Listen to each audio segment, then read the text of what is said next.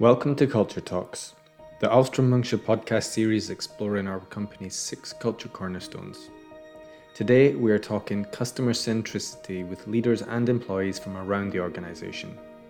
We're going to hear from Robyn Buss, EVP for Food and Technical Solutions BA, Katja Hagström, VP for Talent and Development, Frederic Durand, Group Commercial Excellence Manager, and also Charlene Reverdy, R&D Scientist and a recent recruit to our Jump Leadership Development Program.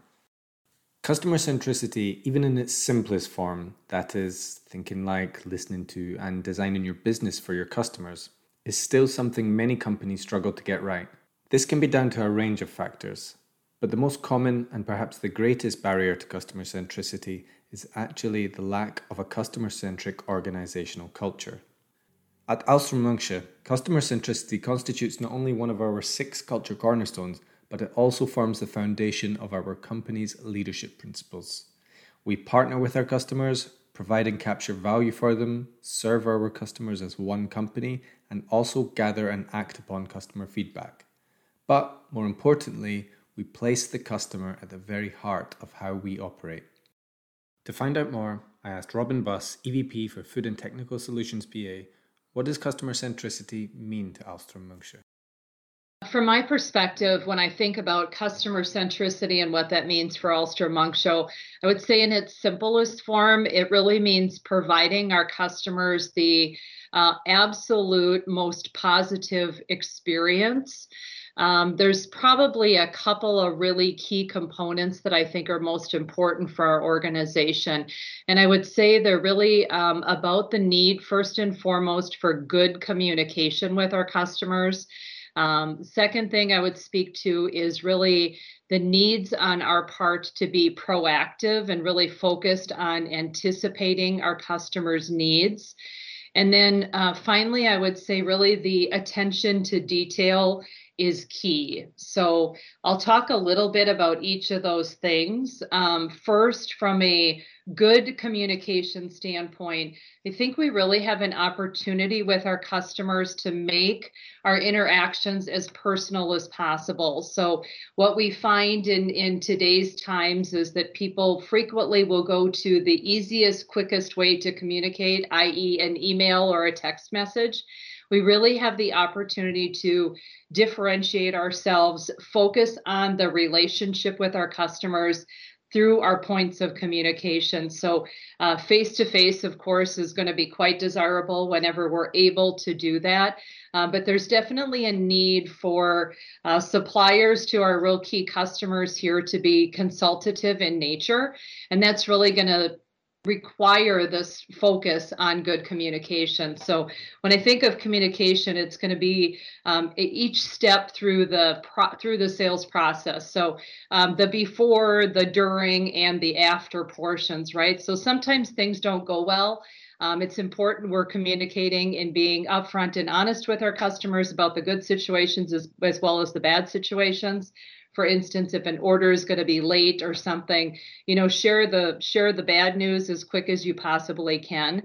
But when I think about the key point of communication, it really is that consultative piece. So understanding your customers, really trying to figure out how you can meet their needs. And that really rolls right into this piece about being proactive. So anticipation, we think a lot about what are our own needs within Ahlstrom-Munksjö, but it's super important that we understand what exactly the goals and objectives are of our customers. There's so many ways for us to learn this and understand this. We can do our own research, whether it's internet research to learn about our customers, not taking their time to educate us on their business, but we do that ourselves. The concept of really selling deep within an organization, our sales professionals will most typically talk to purchasing, but we should be talking to leadership. We should be talking to operators on the floor. We should be engaging our product development team members with our customers' product development team members, marketing with marketing, even opportunities to do an operator-to-operator exchange program of sorts is really going to make a difference and afford us that ability to try to stay ahead of our competitors as it pertains to the proactive piece of the relationship.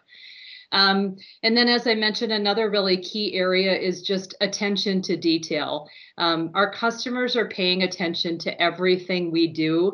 It's a very common phrase when people say, don't sweat the small stuff, but it's really the small stuff that makes the difference. How do you continue to be one step ahead of what it is that they're actually looking for? So it's simple things that's in your communication. Again, when you're sending a note, make sure you don't have typos. Make sure when you say that I'm delivering the product on, March 20th, that you don't accidentally type, May 20th instead of March 20th and confuse things. It sounds quite simple, but I've really found over the years it's a major differentiator. So really quite a focus on that proactiveness, the communication, and then finally the attention to detail.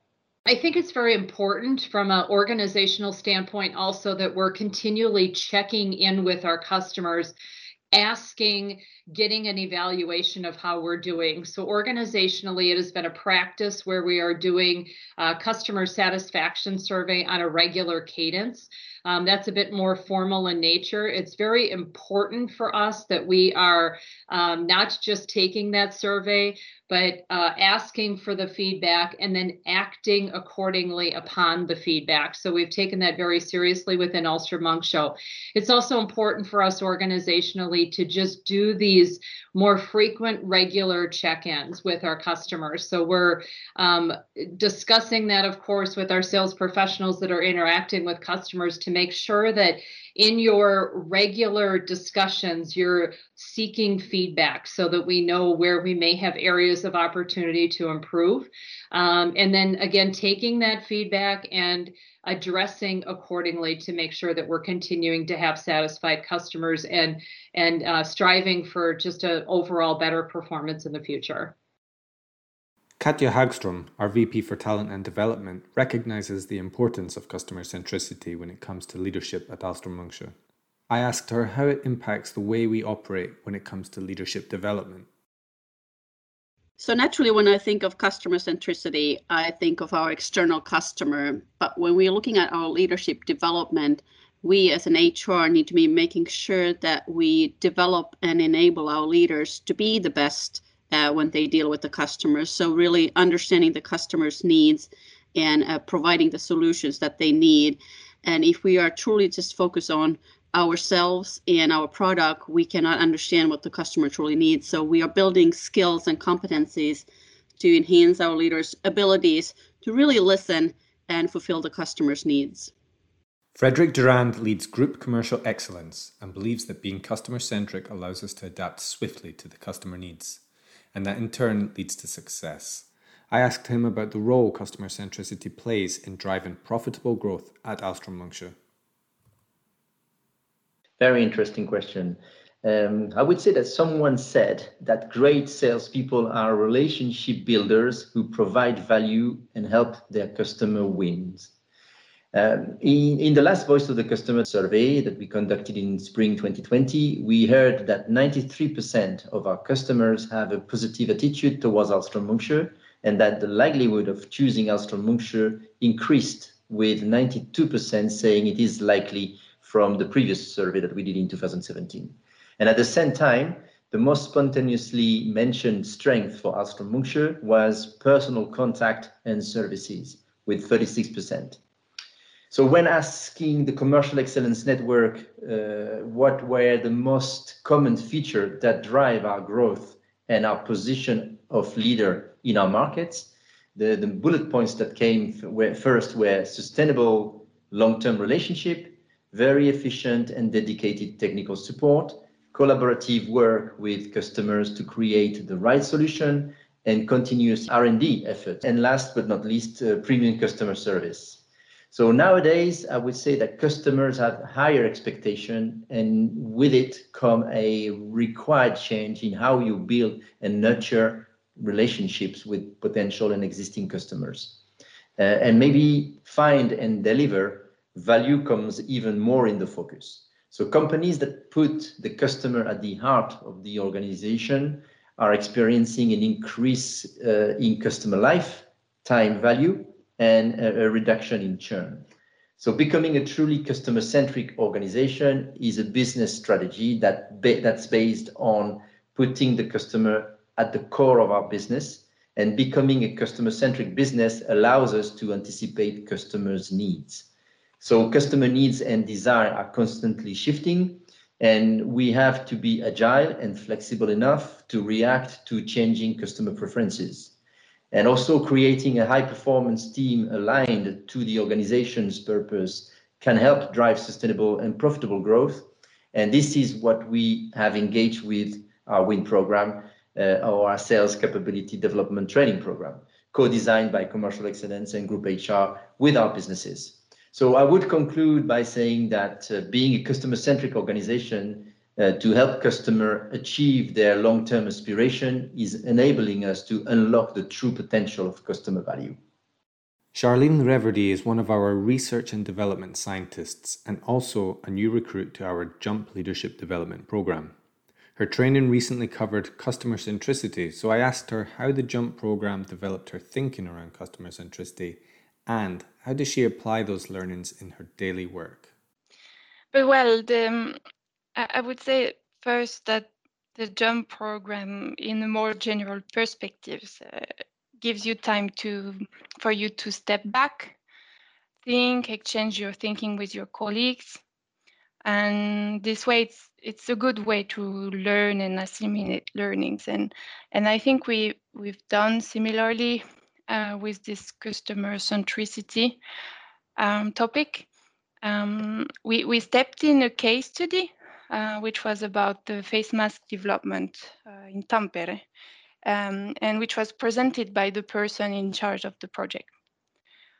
And for instance, this case study was not feeding us with customer-centric concepts at all, but it's, let's say, set the scene. And after that, we worked as a team with all the JUMP, and we reflect on the way we would do such a development in such a context. And we got also inspired by what happened also during the project and what was presented. And it came actually quite naturally that the customer was at the center of our thoughts, because after exchanging our experiences all together, we were convinced that involving him closely was kind of strong team motivation enabler, but also that you can speed up the process, having continuous dialogue with him, including having strong feedback process. And let's say that having consistent communication flow within the team has its importance. And also discussing about this topic with my colleagues from the JUMP program, one of them said, right, that also the development of other mindset that we try to exercise, like being able to coach, to listen, is also something that I think can help to develop a customer-centric way of working. But I think customer centricity, it can mean different actions as well. It depends on your daily jobs.